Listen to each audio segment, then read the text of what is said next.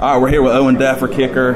1 year in, so how comfortable are you going into year 2? I'm feeling pretty comfortable. I feel way better than I did at the end of last camp, just like overall kicking-wise and operation time-wise. But that's not really important. I need to feel like how I was at the end of last year, and I'm basically there, so I feel great. That's the biggest thing. I'm a former specialist myself. I used to long snap. What is the day in the life of a specialist, a kicker, long snapper, whatever? Like, what goes on while everybody else is practicing? What's that day like for you guys? I'm trying to make sure that I'm in the right headspace, to be honest.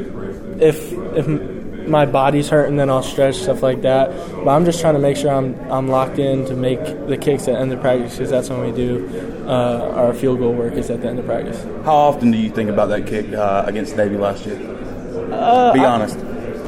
I think about it a lot more because a lot of people like to ask. But I just want to be able to recreate that and do it again. That's the only reason I think about it. Is there anything you're trying to improve on in the kicking game this year?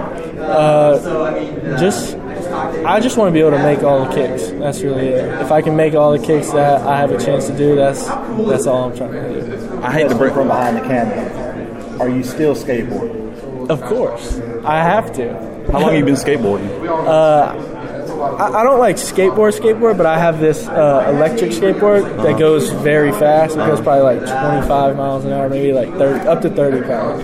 And I zoom down the road to get to class. I'm not changing that because I don't want to have to walk. I'm not going to lie.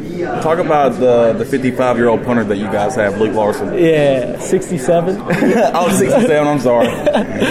Yeah, he's older too. Okay, yeah, cool. We've been friends since I first got here, so I'm excited to go to work with him. All right, Owen Daffer.